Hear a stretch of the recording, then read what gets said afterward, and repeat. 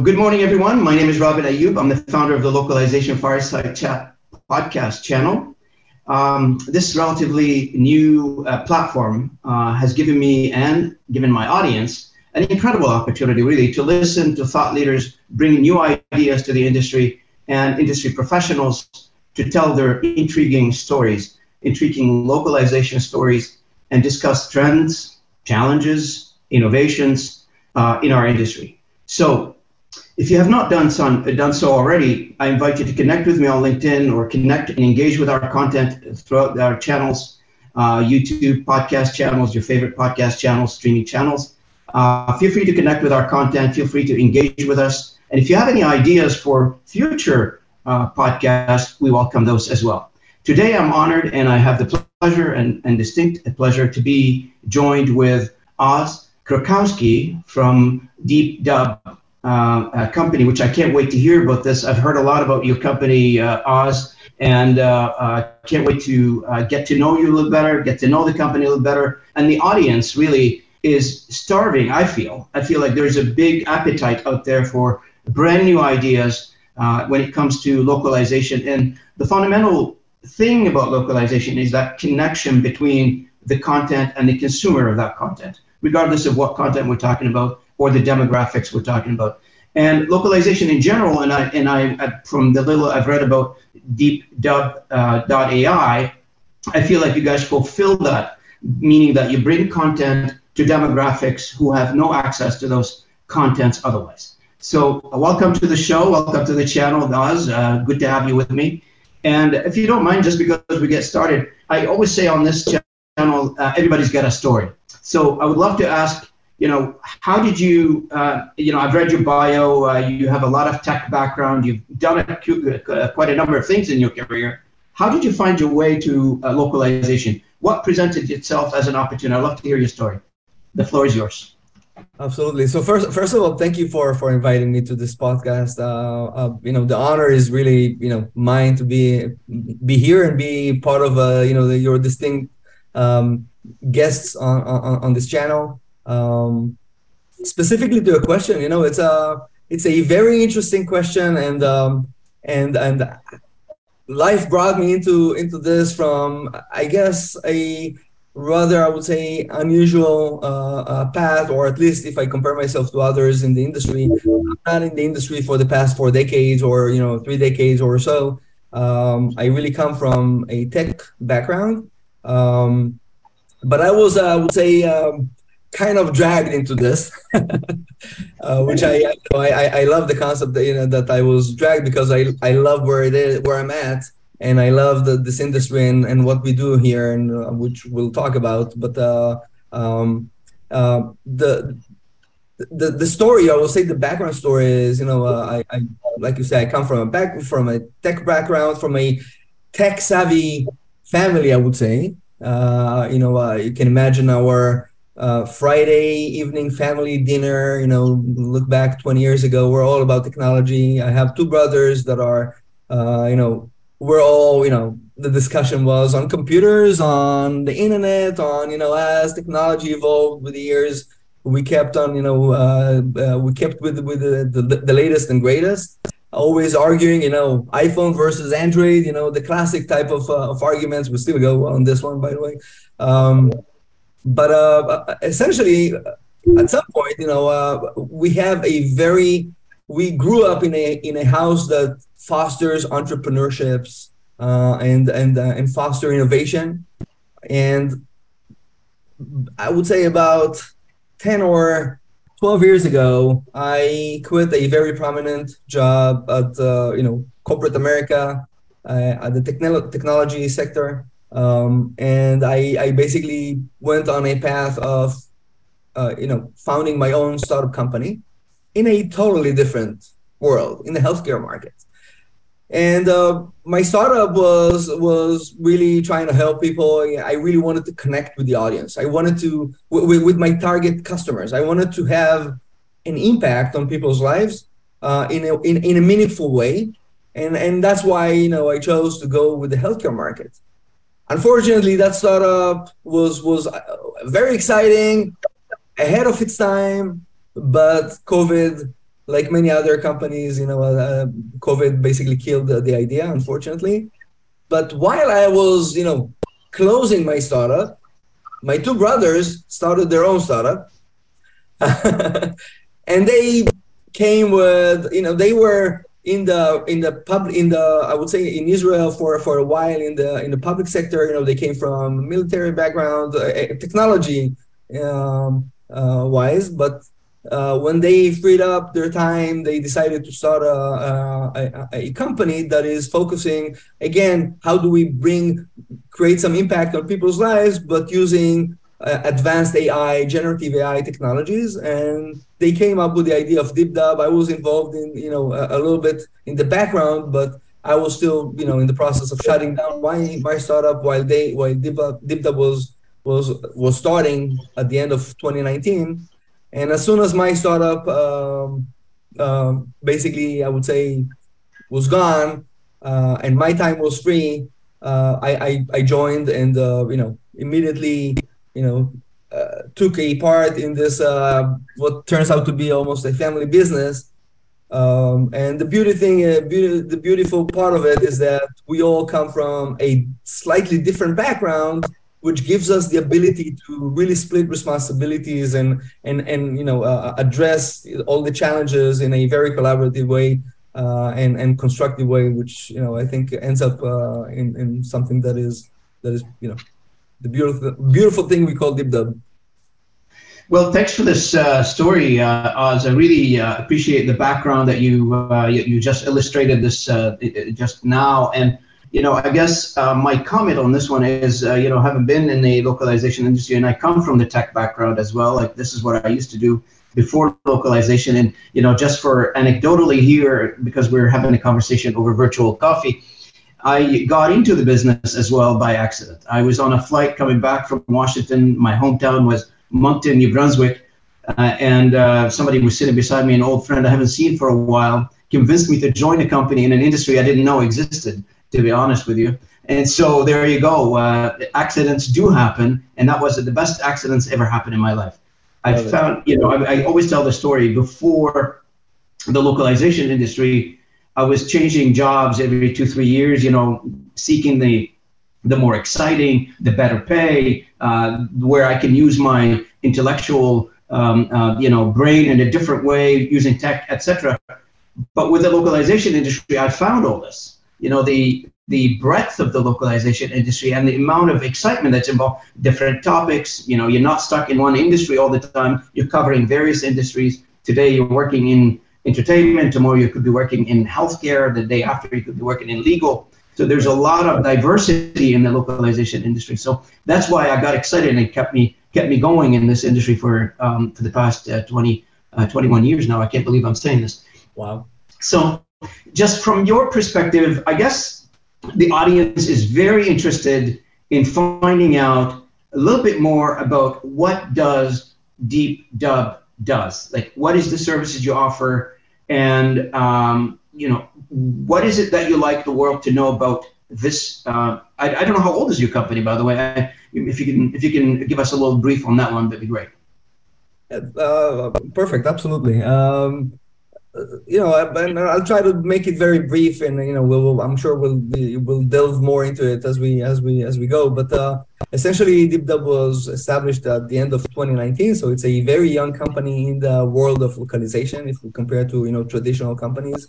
And we really set a goal to bridge the language barrier, cultural gaps of entertainment experiences, but through the use of advanced generative AI technologies to enable things that are still, I would say, to some extent, pain points in the industry. That will be, increased capacity, address markets that are less served, either because of cost prohibitive, because they are cost prohibitive, or because there is just no infrastructure, or less interest, because there's no big streaming service over there that will enable that, and essentially, democratize content. One of the key things that we like to, that we don't realize, and I just spoke about it, on a panel a week ago. language is a skill. In the end, we converse in English right now. We don't realize that it's a skill that we acquired, and that skill is enabling us, but also limiting us. It enables you and I to discuss, but it, by definition, takes away people that don't have that skill from accessing that content. Very specifically, your podcast is going to be available for English speakers. If people people in, let's say, Indonesia that don't speak English will find it way harder to understand what we talk about. Some of them may, some of them may not. Some of them will never even look at it because it's not in their language. The entire concept is not new in localization. This is a concept that is well known. This is the underlying, I would say, guide of the world of localization. The difference is that, for example, Indonesia is not a market that is being served much, for example, because it's not a major market. And the idea is, how can we enable people in Indonesia? I'm just using Indonesia as an example, but it could be just as much, Eastern Europe, other countries in Eastern Asia, or even with established markets with content that is much less in the prime focus. So this is basically, if I try to, not to dig too much, but when we look at Deepdub, the idea was, let's use technology and the most advanced technology to really enable expansion, increased capacity, localization of additional content, even beyond entertainment, to really get that type of accessibility to content that was never before. And so if you don't mind, maybe for our audience, so how does the service work for if let's say I'm a prospective customer? So what kind of customers you look for, and what services do you provide? And if you were to if there's a results after this podcast, hopefully we get you a few customers after this podcast. Let's say if somebody's interested, what is the criteria to become a customer or to be considered as a customer?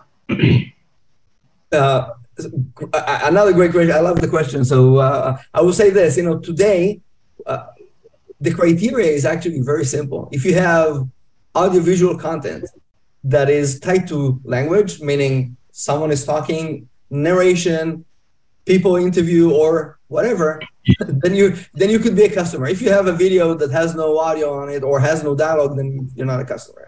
Obviously, you don't need our service for localization. But it sounds like a very low barrier, but I will say this. About a month ago, we launched a new platform that really opens up the door to pretty much everyone to localize content on their own. The platform is called Deepdub Go, and it really enables you and I in a few clicks of a button to localize content, short videos. Even it enables the creation side. So I'm not even talking about the technology, but just in terms of the business, the thing that really distinguishes Deepdub from other AI companies, and also we're kind of like in between the other AI companies and the traditional ones, because we managed to really we started by addressing the high quality content, the top tier, the Hollywood grade content. And the idea behind it was, if we are able to solve that challenge, then we will find a way to take that quality, that everything we learned, will take it to everyone basically. And this is where Deepdub Go is. How can we bring that grade of quality to broader audiences? But we also do either a managed service, like when we work with studios, when we work with customers that, especially from the entertainment side, it will be more of a managed service where we will do everything end to end. On the other end of the spectrum, for creators, influencers, ad agencies, anyone that has some content, they can literally use a SaaS platform, the Deepdub Go, on their own and do their own thing there.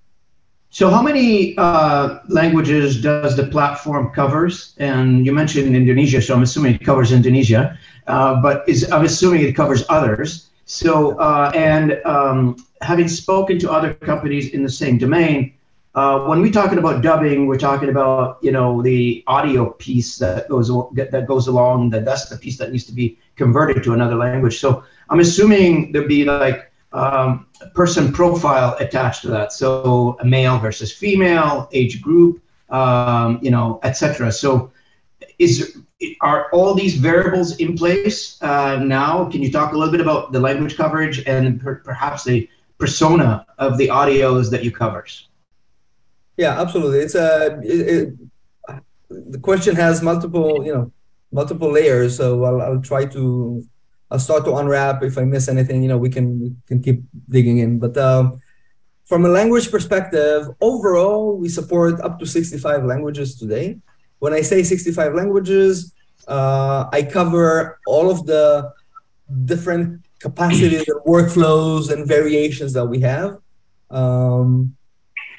Not every workflow supports every language. Not every type of quality or tier supports every language, because in the end, it also comes down to the essence of where we have the ability to support, let's say, high quality or lower quality, or lower tier. I would say not necessarily low quality, lower tier type of content, and we can talk about that as well. That's essentially what it is. When we look at supporting a language, it means that I should be able to at least have one male, one female voice, at least, which means that if I have one and one, that I, at the minimum, can do some basic voiceover solution. In some cases, we have much more. We have many voices. In some of the more, prominent languages or more on-demand languages, we have more voices per language. And even more than that, in some of them, we enabled a new feature that is available on the Deepdub Go platform, and that's called the emotional prompt, which gives you the ability to control the emotions of a text-to-speech. So this is, we didn't talk about technologies, we'll talk probably a bit later, but the text-to-speech, so you have text that is converted into voice, and through emotional prompts, you can choose whether the generated will be a reading style, sad, angry, shouting, amused, different types of emotional cues that you can give to that text, and the machine will, through the context of the text, will actually generate the dialogue that you can play with.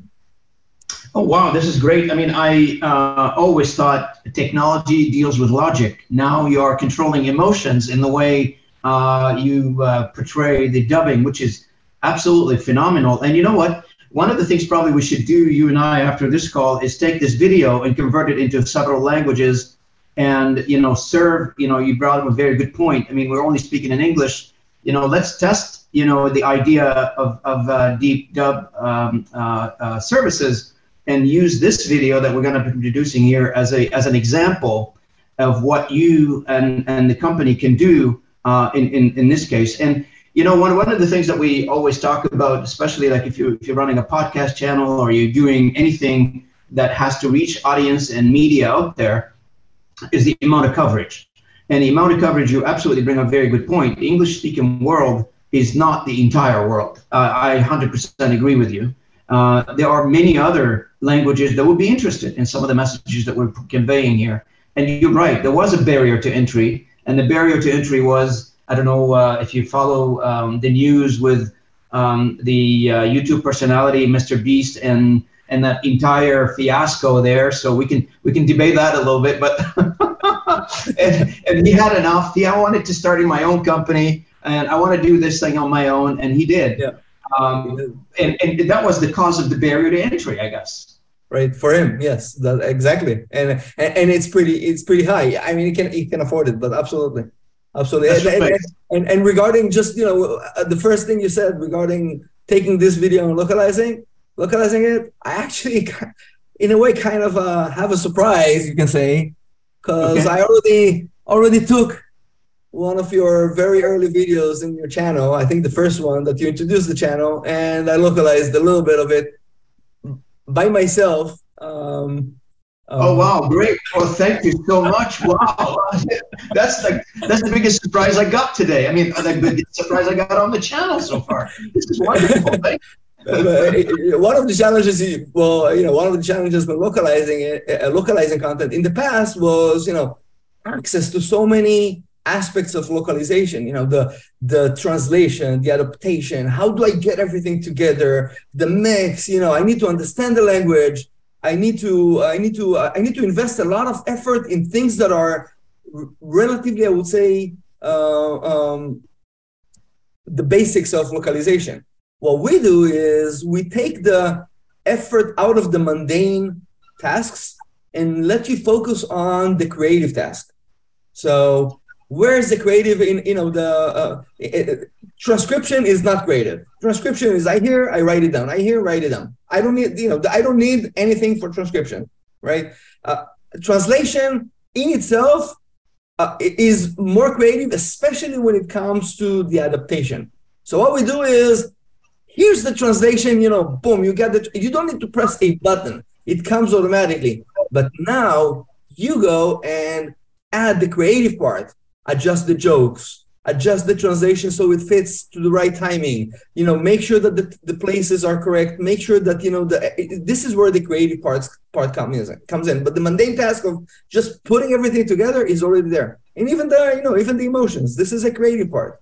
I know that, if it's a YouTuber that is standing far away, I don't want to hear them like this, speaking into the microphone. I want to hear them shouting from afar, right? So I'm going to give that level of emotion to the voice.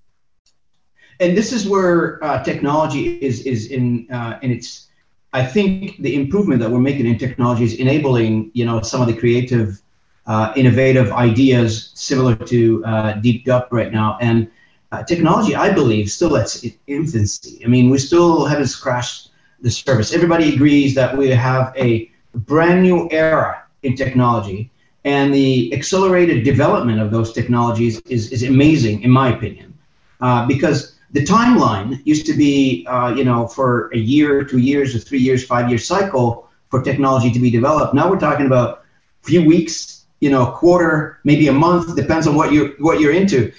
So let's talk a little bit about, I have several questions for you. I can talk to you forever about this topic, but let's get started with a couple more questions. And by the way, before we, this discussion is about an hour. You're welcome back to the channel anytime. I call it here, mi casa es su casa. You come in, this channel is yours. If you have any update, if you have anything you want to reach out to audience, please feel free to come back. So the invitation is open. Thank you. So one of the things I always struggle with when talking to guests on this channel from the localization industry is that whole topic around, is it fully technology? Is it like the solution is full technology, or do we have a hybrid solution at this point? So meaning that is a human in the middle or not, or is it completely hands off? And this is where people, I agree with you that mundane tasks should not be part of the equation. Mundane tasks should be all automated. And trust me, I can tell you stories about that one. But the aspect of, are we taking the human completely out of the equation? Are we at a point right now we're saying it's fully automated, or you mentioned the creative part, but there must be somewhere around the engineering, the control, the process, making sure that every step is going correctly. What's your thoughts on that? So one of the things that I've learned, I've heard this term in a conference about AI in marketing last week. Someone said that we need to differentiate between thinking to thinking, and where people will still do the thinking, and let's leave the thinking to machines or to the AI to help us and do the thinking a little bit more creatively, or more, I would say, more precisely, more accurately, more complete, I would say. But in the end, I don't think people are going out of the loop in the foreseeable future. The level of involvement of people within the process is going to change. Where in the process people are going to be involved is going to change based on the outcome that we'd like to achieve. Okay. I'll give you an example from how we operate. We have multiple ways of addressing a content.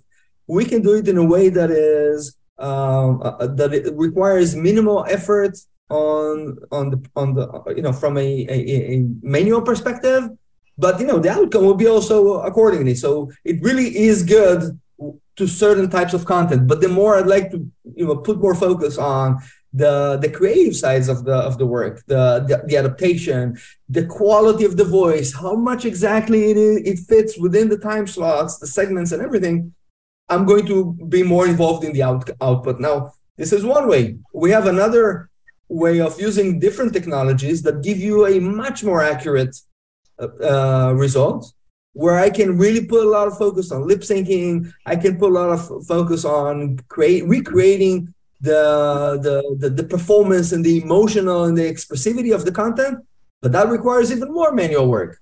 So the more I'd like to put a lot of creativity back into the process, the more involvement I have in the process. And I think what we're going to see is that the balance between might change based on the output that we'd like to achieve, and as technology also progressing, but it's not going to go 100 to 0. It's never going to be 0%. Well, this is, you talk about the transformation of the jobs and how people are involved. And, having been in the industry for so many years, I came to one conclusion: that people don't like change. And many of my colleagues will attest to that, specifically on the operational side of things, where we tend to have some sort of an idea that says, I create a situation, whatever that situation may be, or a setup or a process, and then if the process change, it causes a bunch of anxiety to a bunch of people. But what you bring up a very good point. As we go through a transformative stage in our business cycle as an industry, and we're not the only industry, we're not the first industry that's going through those transformations. Printing industry before us, telecom industries, technology has changed. But somewhere in the psyche of our localization colleagues, the millions of them around the world, there was understood that, translation will always be the same since the Babylon day till today, and will never change. But that's wrong, and things will change. Technology is enabling a whole bunch of different way of communicating. The human in the middle will always be needed. That's what I keep telling people. But the job will change. The job that you're doing right now will change. And so give me a little bit of idea. Give the audience a little bit of idea on locations, size, how many employees you have, etc. Yeah. Deepdub is, a relatively small company. Like I said, we're a young company also, definitely in this industry. We're right now based in, I would say, 3 locations in Israel and 2 locations in the United States. We're about 35 people in total. The company employs a lot of, we have a lot of freelancers and partners. We partner with companies in the localization industry, as well as companies that are outside. We do a lot of, in fact, even in our company, within the company, about half of our staff comes from the creative world. We have, dubbing directors, voice actors, people from post-production that have, decades of experience in post-production that are involved, that are part of the company, which really separates us from the traditional classic technology company, but also from the classic, localization company. We have a very prominent, team of researchers and developers that are really giving us the ability to bring those cutting edge technologies. And that's why we call ourselves the combination of that creative and tech. We call ourselves a creative tech startup and not a tech company. We're not a classic tech company from that perspective. Well, that's great. To be honest with you, one of the biggest things from a business perspective, we have to also, think about it, because people run businesses. You're not a charity organization. You put a business together for the sake of producing revenue, profit, serving customers, of course, and enabling all the other solutions but you obviously, any business who's in business, they're not in it for free. They're in it to make some sense in terms of financial sense for the stakeholders involved in the business. So what I like about the models that AI is presenting us right now, strictly speaking from a business perspective, is revenue per headcount. The revenue per headcount for us as a business, as an industry, with the utilization of technology, it's kind of have to be going up, because the moment you start, talking about few employees in a company versus thousands, then you start looking at, the revenue per headcount is going up and makes more sense. And obviously, you guys are a private company. You're not listed on the stock exchange, etc. Hopefully, one day you will be. But in that space, also, there's an opportunity where, the valuation for a tech company is much higher than a service company. And because you are in that space where you're developing technology as a service, I think there is a bigger opportunity for you down the road. Can you comment on the business aspect of it? Absolutely. When the company was established, one of the pain points that we identified is that the traditional businesses are built on a 10 to 15% margin. So by definition, it's a challenge. Businesses that operate on a 10-15% gross margin are service companies that are very hard to maintain. I mean, you're always jumping between profitability and loss. And that means that it's a very difficult business to sustain. And this is, for us, it's a challenge that we're happy to try and address and change the paradigm on that front as well. But that's the creative thinking that you mentioned, since we started the conversation, the adaptability of technology, the tweaking of the process to make sure that the manual labor is removed and focusing on the creative work.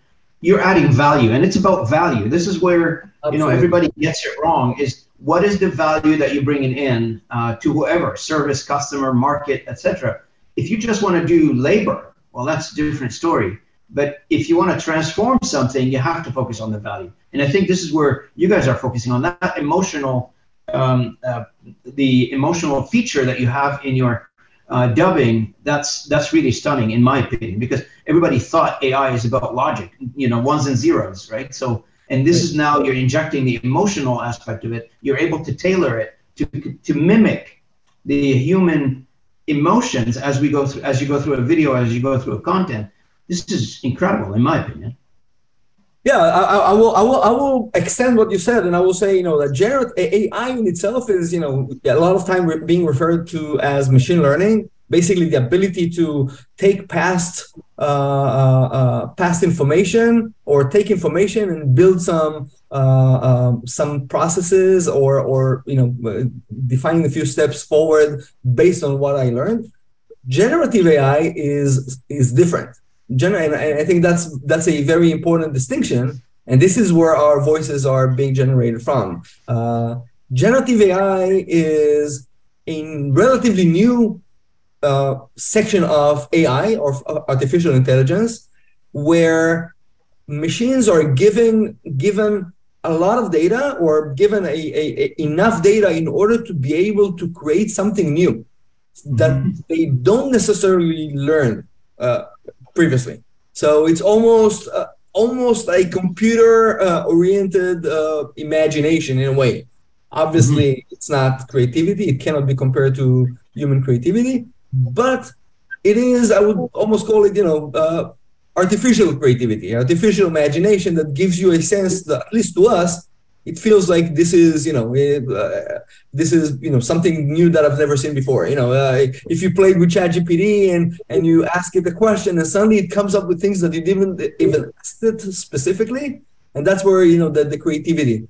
Obviously, ChatGPT has seen it before, so it has that information, but you don't necessarily ask that directly. It created some inference to bring it in, and for us, this is where we're trying to do something very similar, but to voice, to be able to provide that type of emotion to voice. Now, one of the things that, when we're dealing with content, and, we are a service industry, the second topic that everybody keeps talking about is data security, which is a big topic right now.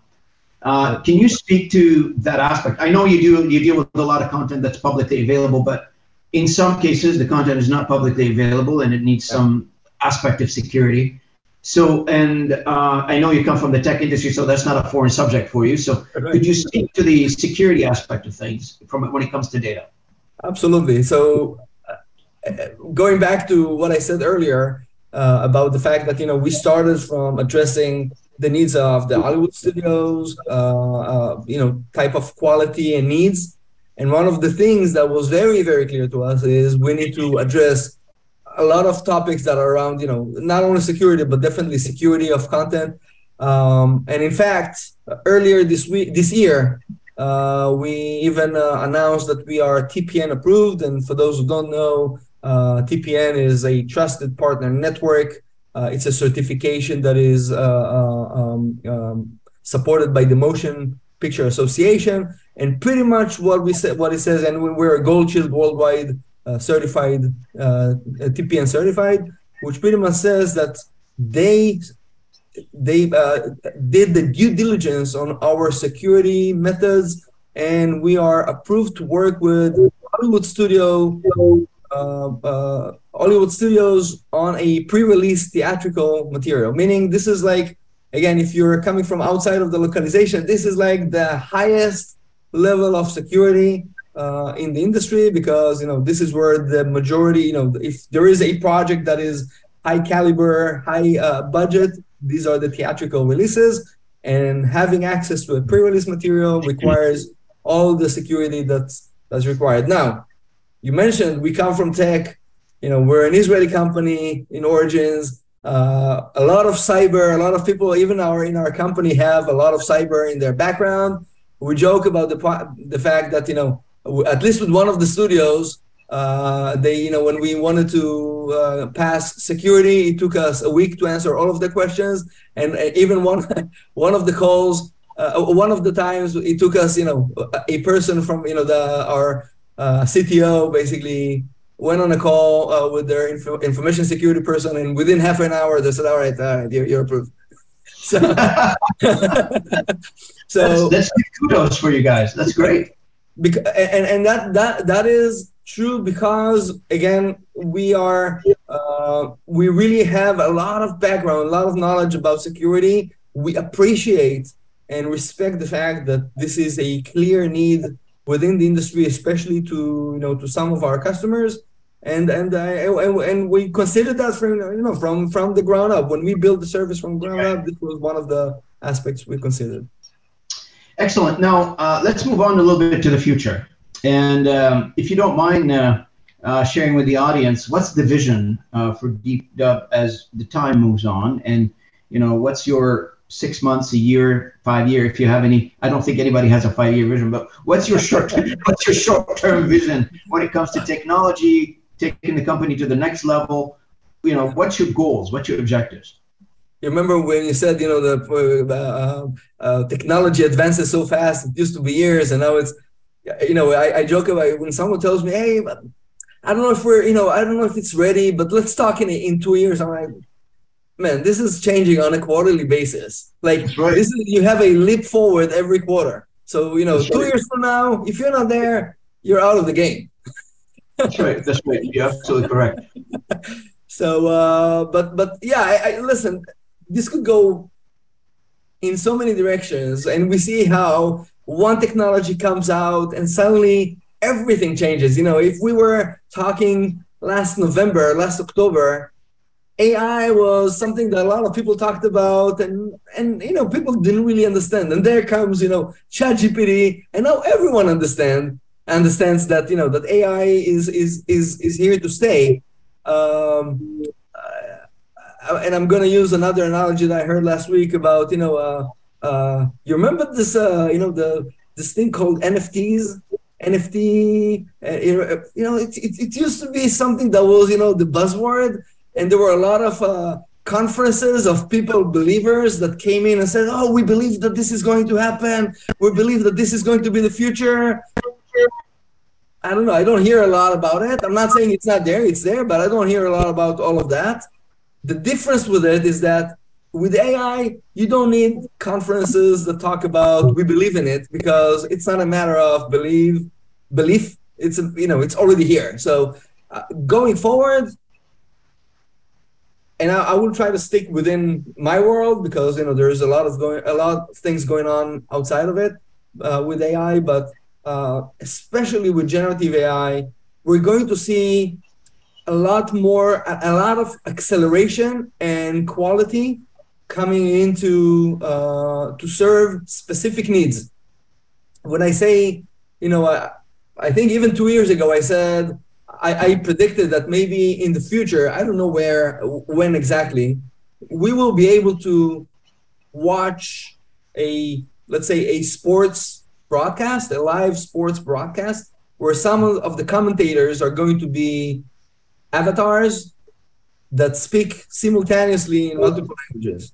Maybe not all of them, but some of them. Think about, you and I conversing, and, I am the guest in the podcast. You could be entirely, an avatar of yourself. And we could have a very, generic discussion or a very specific discussion even. And that discussion could be almost simultaneously be dubbed or localized into multiple languages. If that's going to be good for theater, absolutely not. But is it going to be good enough? I think yes. I think it's going to be at some point good enough for audiences that really plug in and watch, a live broadcast in their language. So I think that's going to be a paradigm shift in the future that's going to happen towards more on-demand localization. And so you bring a very good point, because the consumer of content now, it is generally not in theater. I mean, that's a small percentage, but the consumer of contents are on their telephones, on their tablets, on their computers, on mobile, in the subway, on a bus, it doesn't matter. The technology that we currently have in the 20th century have enabled us to consume content in a very, very speedy way, in a very fast way, and which also took that content and gave it a shelf life that is very short. The expiry date on content now has gone down. If you think about, the 50s, when somebody, picks up a newspaper that's a month old and they enjoy reading it because, probably that's the newspaper that they have now. They haven't had a chance to buy a newspaper. I don't know. So that part of it, now we go from the physical world to readily available content. And this is what you guys are involved in making sure to facilitate that speedy transfer of content from one side to another. And for our audience who don't know what dubbing is, let me explain the classic way of doing dubbing. So the classic way of doing dubbing, you take a piece of content, which in this case happened to be a video, you have to transcribe that. So you got to get somebody to type it, and then you got to take that transcription and translate it to however many languages you intend on dubbing that video. Then you have to take the transcription and you have to, the translated content of that transcription, you got to give it to a studio, and that studio has to go through the process of selecting the talents based on the characters that you have in the video. They got to bring them to the studio. They have to record each and every one of those in different languages, and then the result audio files, they need to be overlaid on top of the video. So what Deepdub does, and the AI allowed us today to do, the generative AI allowed us to do, is to shorten that entire cycle into a couple of clicks and putting them into a platform that produces the better, maybe equal results, but it gives you immediate results in terms of transcribing, dubbing, listening to the video in a variety of languages. And it's not going to take you, that's another one too, because the classic way of doing dubbing, that used to take months. Now with this new way of doing dubbing, that is, we're talking about a few minutes maybe in some cases. Maybe it takes you a little longer. It depends on the complexity of your video. But if you have a simple video, I'm assuming you can upload it to your platform, Oz, and you get results pretty quickly. This is a very, very, very important, because now if you're talking about entertainment, that's one thing. People probably can wait to see the next video. Maybe they can't because they're excited. They want to see Mission Impossible, the latest one. And so they're probably emotionally excited. They want to see it, but I want to listen to it in Indonesia, in my own language. But if you are in a different industry, if you are in a defense and security, if you are in pharmaceutical, if you are in construction, if you are in health and safety, those becomes very important, because if you are trying to convey a message to a wide audience in a video format in languages that your audience don't understand, well, you're not gonna do well there. You got to make that message available in the languages. And I remember working with a few companies that they were in the oil. Now, I guess oil is a bad word on this channel, but I mentioned it for the sake of historical reference, nothing else. And that company was involved in the drilling, researching for oil. So they have staff all over the world, and those staff, they don't speak English. And so how do you explain health and safety measures to them? You have to explain it in their own language. Absolutely. Absolutely. You know that I always refer to content as trying to deliver something, and audiovisual content. And I would say the highest level of, if I need to classify it, I would say that you have two types of messages, or two types of things that I'm trying to deliver with an audiovisual content. Either I'm trying to deliver an experience, or I'm trying to deliver information. Experience, this is where we have television, theater, the cinema. We're trying to live. It's an experience. I'm not there to get educated. I'm not saying Mission Impossible for example, to get educated. I'm there to forget about everything else, immerse in the experience. I would pay money to sit in a nice theater, to see it on a big screen, and really be part of the amazing, car race. And I just watched it a couple of days ago. It's, I think, this is my favorite. For me, the experience is the popcorn. Absolutely. This is part of the experience, that you don't need also to clean everything after. I didn't say that, but really, this is part of the experience. This is an experience, immersive as much as possible, and enjoy that part. The other side, information. Experience is not relevant when I talk about security, just like you said. When I talk about a course, e-learning, corporate, a CEO trying to deliver a message, a company trying to deliver their, to promote their product. Experience may take some part. It needs to be a acceptable experience, but the information is more important. And being able to deliver it in the target languages, in the language of the target audience, is detrimental for your audience to understand and to receive that information. Absolutely, and on that note, it's a very exciting topic. Like, I can't talk enough about it. I've been an avid user of AI. I use it every day in my job. And if it's just me, the single person here that is from what I do, from my particular day-to-day work, has increased my productivity by, 75%, maybe 80%. It doubled my work output. And I'm assuming globally, that's going to help us quite a bit in terms of our content and how we work, and the amount of output we're producing collectively with lesser of an effort. And that's how we started the conversation. And I love to finish on that same thought. You can do more with less, not in terms of number of people, but in terms of resources as a humanity, as a planet. So consumption, the amount of human we need, the amount of opportunities it creates, it's all positive. And we should not be afraid, as I'm speaking to the legacy part of our industry. We should not be afraid of embracing that whole idea of employing and using AI. And it's available to everybody. It's not exclusive. The platforms are all open source.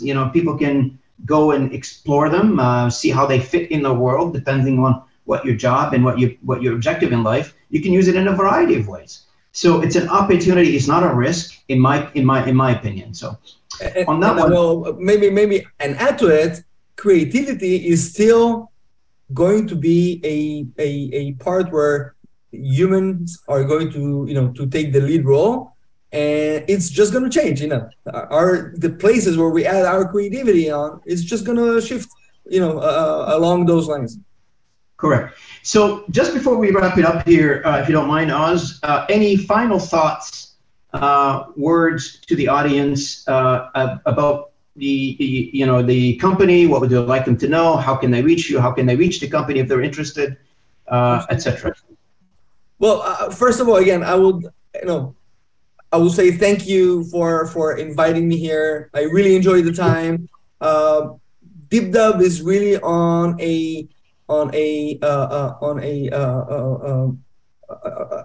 path to democratize content. We would like to provide people the ability to express themselves to multiple audiences around the world in their own languages, and the ability to access those type of services in a way that that was never done before, in a simple and easy manner. If you'd like to try the platform, you're more than welcome to go on our website. We have a menu button called Deepdub Go. There's actually a button on the first page. You can join the waitlist. Right now, there's a waitlist, but join the waitlist. You'll get access to a platform that will allow you to localize your content on your own with a few clicks of a button. And I'm sure you're going to be amazed just playing with it. Otherwise, feel free to reach out to me directly. You can find me on LinkedIn with my name, Oz Krakowski, or reach out to my email. You can email me directly or send an email to the company info@deepdub.ai. Well, I want to thank you, Oz, for joining me today. It was such an exciting conversation, to be honest with you. This is where I get, excited about this conversation, because that's how I started my career in the tech business. And I really enjoyed our conversation today. You're welcome back to this channel anytime you feel like coming back. And I also want to put a plug here for Ali Alexandra, who connected us together. And thank you, Ali, for bringing us, Oz and myself, to have this lovely conversation this morning. Thanks again, and you're welcome back anytime you need to come back to this channel. So before I wrap it up, I want to thank the audience for listening in on this episode today. I hope everybody got something out of this, and I hope everybody, develops some positive ideas for the future using generative AI, and how can it be a business enabler for you. Also, I ask everybody who is enjoying our content to like, subscribe to our channels. I really appreciate your support, and thank you again, and enjoy your weekend.